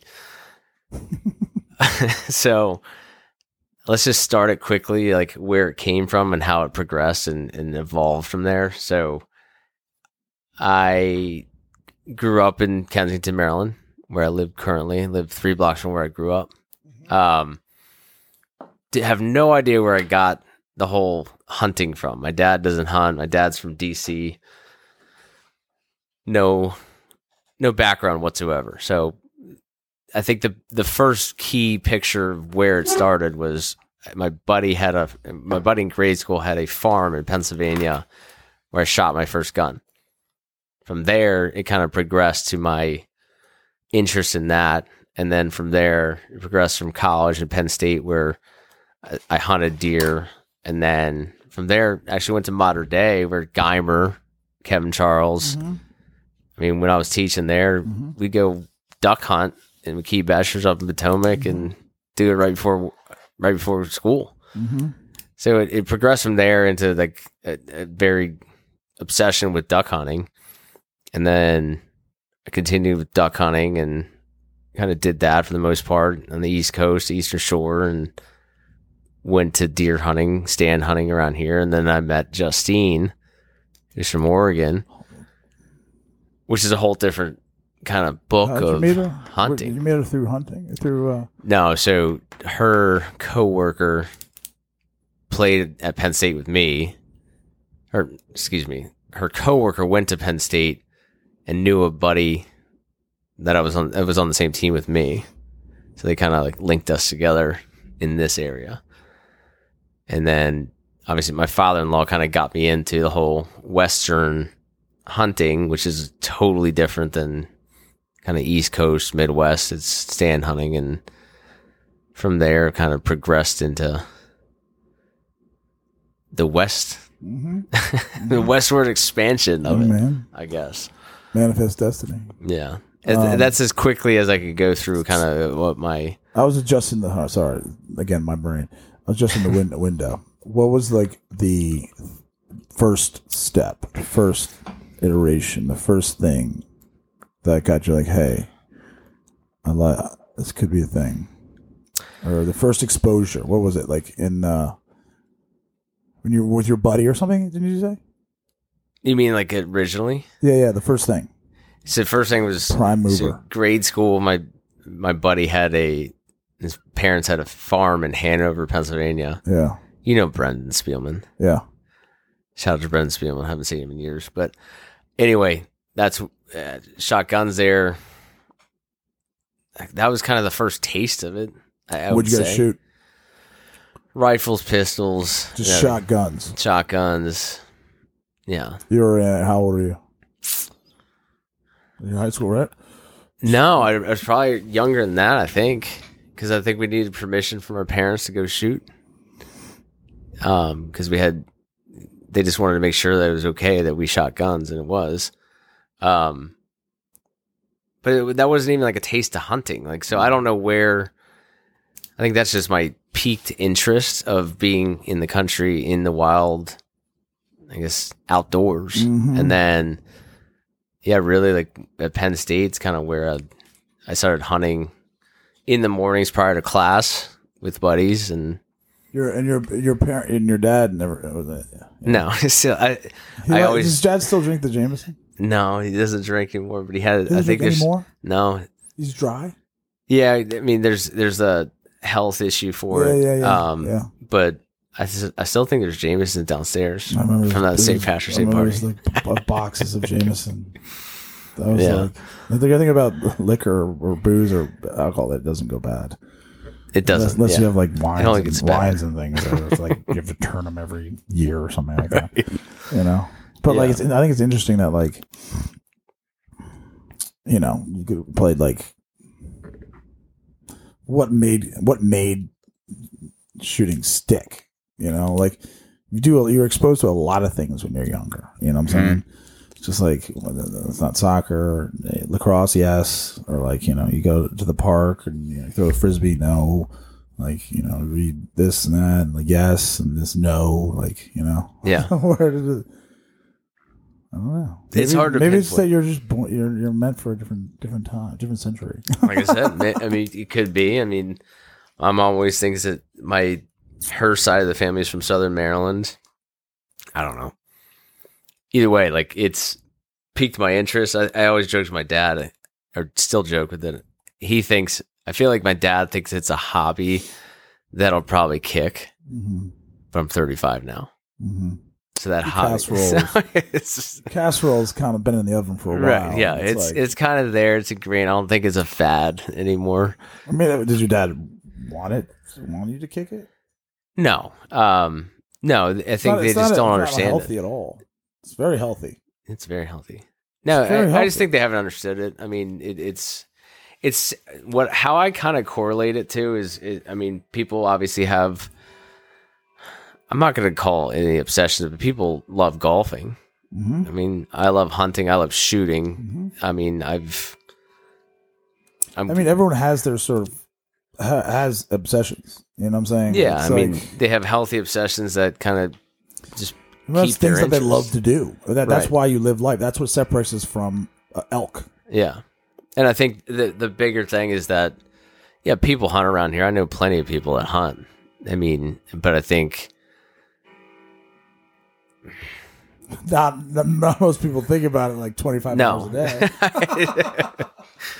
I mean, just seeing it, I think she's great because I mean, I'm lucky I married a woman that is from that world, from the West, and then understands it in general. Because I don't think you would have married. I mean, to an extent, like that's one of the reasons why you guys got married. Not obviously because she's like a hunter, but like that's a huge part of her. We're of like minds, personality. Yeah, yes. And I mean, that's how she was raised. That's her family. That's like, that's how you're attracted to someone that's like have similar interests and these other things, values. Yeah, I mean, that's exactly what it was. I mean, it wasn't just hunting. It was just obviously my wife is amazing. Yeah.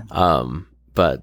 Yeah, the fact that she understands that. I mean, I have, I guess, a compulsion to whatever I enjoy or want to do. I kind of dive head first for it and continue it.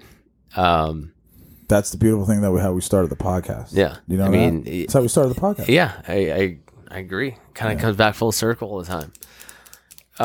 But yeah, I mean that's. Like I said, I flirt with obsession with it, and it's definitely healthy. It's just the fact that I love it. I mean, it gives like people go to the islands for vacation. I train for my vacation. My vacation isn't a vacation; it's work.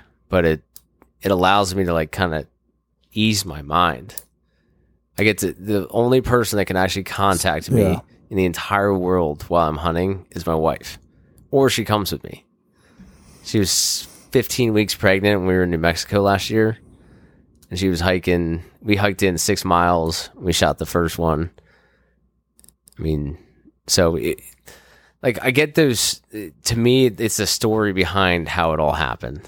Like how everything kind of came to fruition. Like, the shot's there. Like the trophy or the animal's right there. But it's everything that led up to that.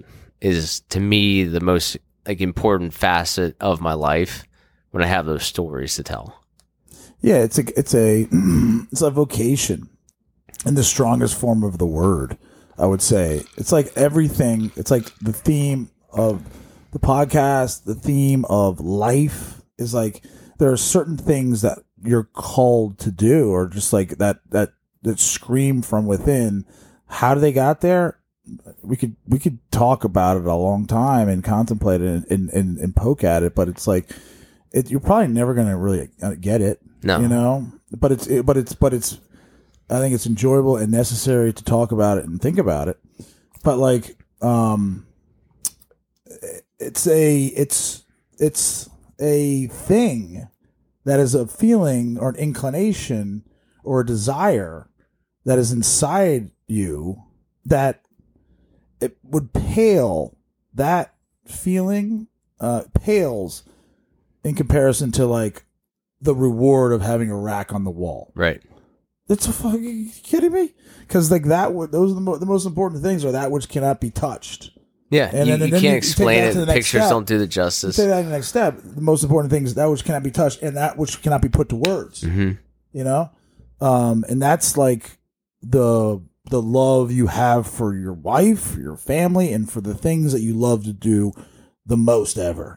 You know, exactly. It's like and that there's no way it would be a fraud. It would be unfortunate. It would be a freaking disappointment if you could if that would be a real thing. If the thing on the wall was or whatever it might be, is the embodiment of what's inside. Yeah, if that's all it was, then that way.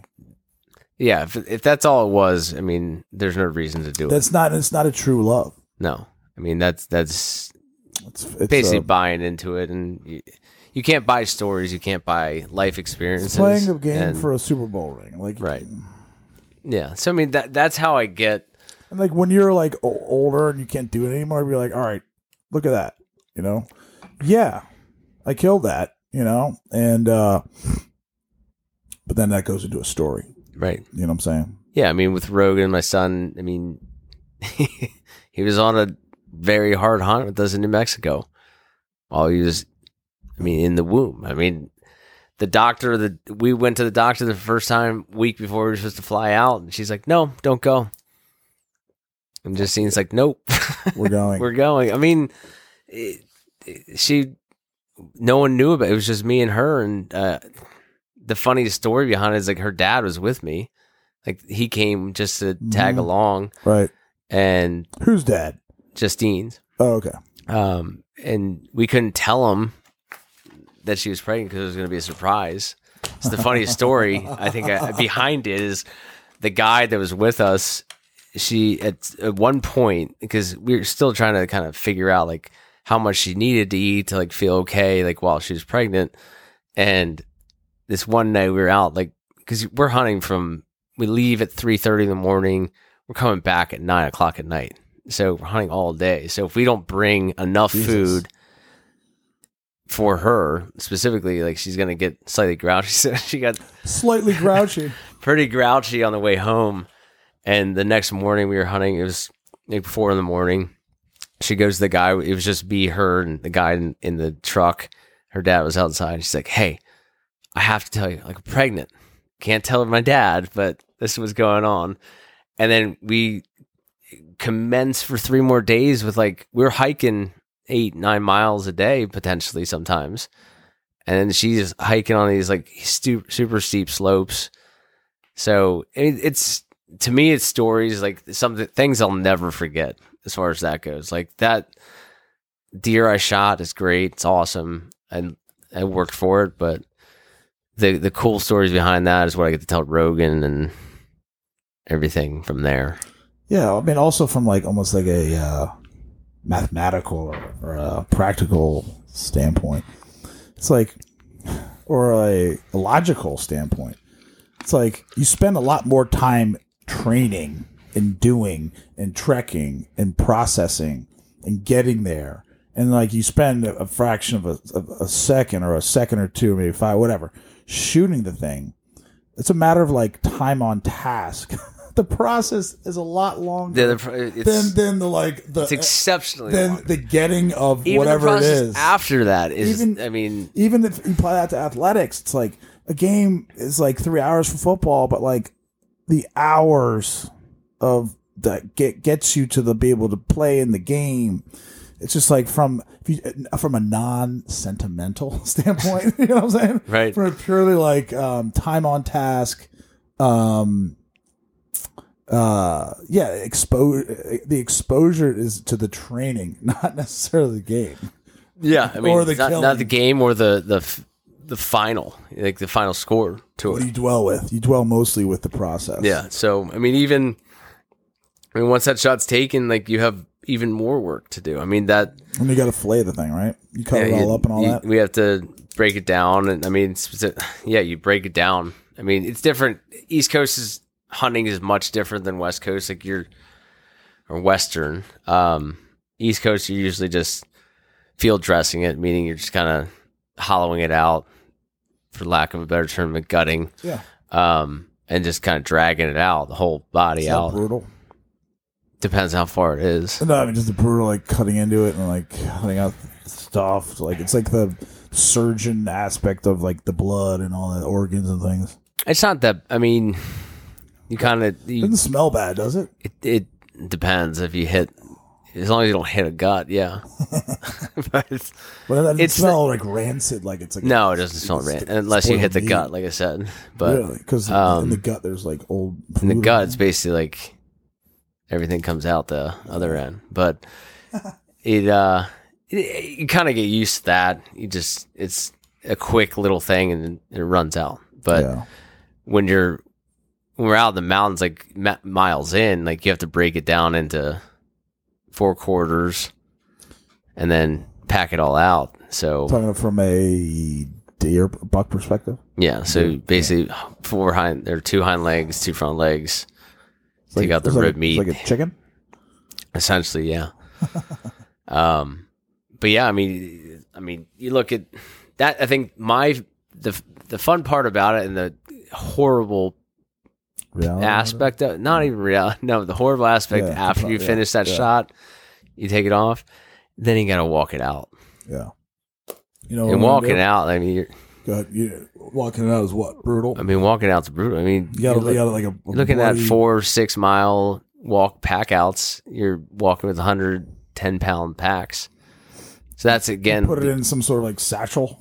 Yeah, so you put it in game bags and put it in my backpack and. It's almost like I gotta go to the bathroom again. I do too. But let's wrap it up. All right. You want to? We don't have to, but I think let's just wrap it up. I'm gonna end, but I just want to. You might know this tidbit about. Let me lead with this. Oftentimes people contemplate batter around, what's the most important invention of all time? Mm-hmm. People oftentimes say the wheel, the light bulb, Velcro, zipper. But I'm going to argue, and I don't think it can be argued out of, that it's fire.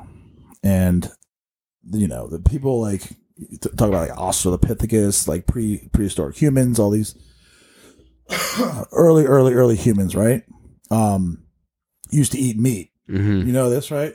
Right. And they used to eat it raw, right? Yeah. And then when the light bulb or the lightning struck or like the fire was lit or whatever you want to say, they're like, hey, if you put it close to fire, it tastes better. Mm-hmm. And also it cooks off a lot of the shit, So the bacteria mostly. And so when you start eating it, the stomach doesn't have to work as hard. Mm-hmm. Do you know the story or not? I've heard a version of it or whatever? Yeah. So cooking meat over the flame, allowed for in the evolution of humans over thousands of years, right? For the human stomach to shrink because it didn't have to work as hard. The fire operated as an external stomach, so the stomach shrank by half its size, and consequently, there's this blood. There's still the same amount of blood circulating through the veins and everything like that. Where's it going to go? It's going to go back to almost like where it started, not for the heart, but a lot of it went to the brain, and the brain was allowed to grow double in size by eating meat. Eating meat over a flame. Yeah. But by eating meat. And then obviously all the other inventions like propagated forward from that idea. Yeah. From that invention of fire. There you go. Isn't that incredible? Yeah. It's one of the coolest things I've ever learned, like teaching like Western Civ or whatever. It's like, and then you got the vegans. I'm like, good on you. Go ahead and try. How about just moderation, Yeah, you don't. You got to be this smart to be able to create the word vegan on account of your ancestors eating all meat. Yeah. Bam. Agreed. All right, brother. Parting words? No, it's fun. Amen. We'll do it again. Have to do it again. We'll do it again. Been fun. I'm going to put... you got a song? I had that one song. I got one. You going to like it? On a warm summer's eve, on a train bound for nowhere, a met up with a gambler. We were both too tired to sleep, so we took turns of staring out the window at the darkness till boredom overtook us, and he began to speak. He said, "Son, I made life people's faces." Funny thing, one of my friends in Santa Fe, when I was getting my master's, I'm doing like the old pee-pee dance in my chair. He would sit at a table and be like, "Hey, one night I was on a train bound for nowhere, and you know what? I met it with a gambler," and would say it conversationally and really well, and like telling a story, and like halfway through, the person's like, "Wait a minute." I forget his name. You want to play the game, boy? You gotta learn to play it right. You got to know when to hold, know when to fold, know when to walk away, know when to run. You gotta count your money when you're sitting at the table. There'll be time enough for counting when the deal is done. All right. Whoa. Sorry. Getting a little excited over here. I guess it's time to end. Devin Madden, thank you so much, my friend. Thank you, sir. All right, brother. Bye-bye.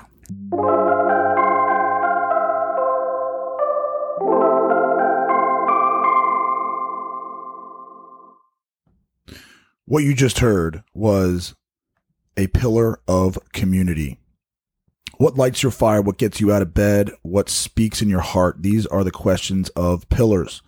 And it is these pillars who have the answers. Pillars live these personal truths with hearts on fire every day and with everything they do. And this is why they stand pillars of community. En Fuego, Billy Garish. Pillars of Community podcast production 2021.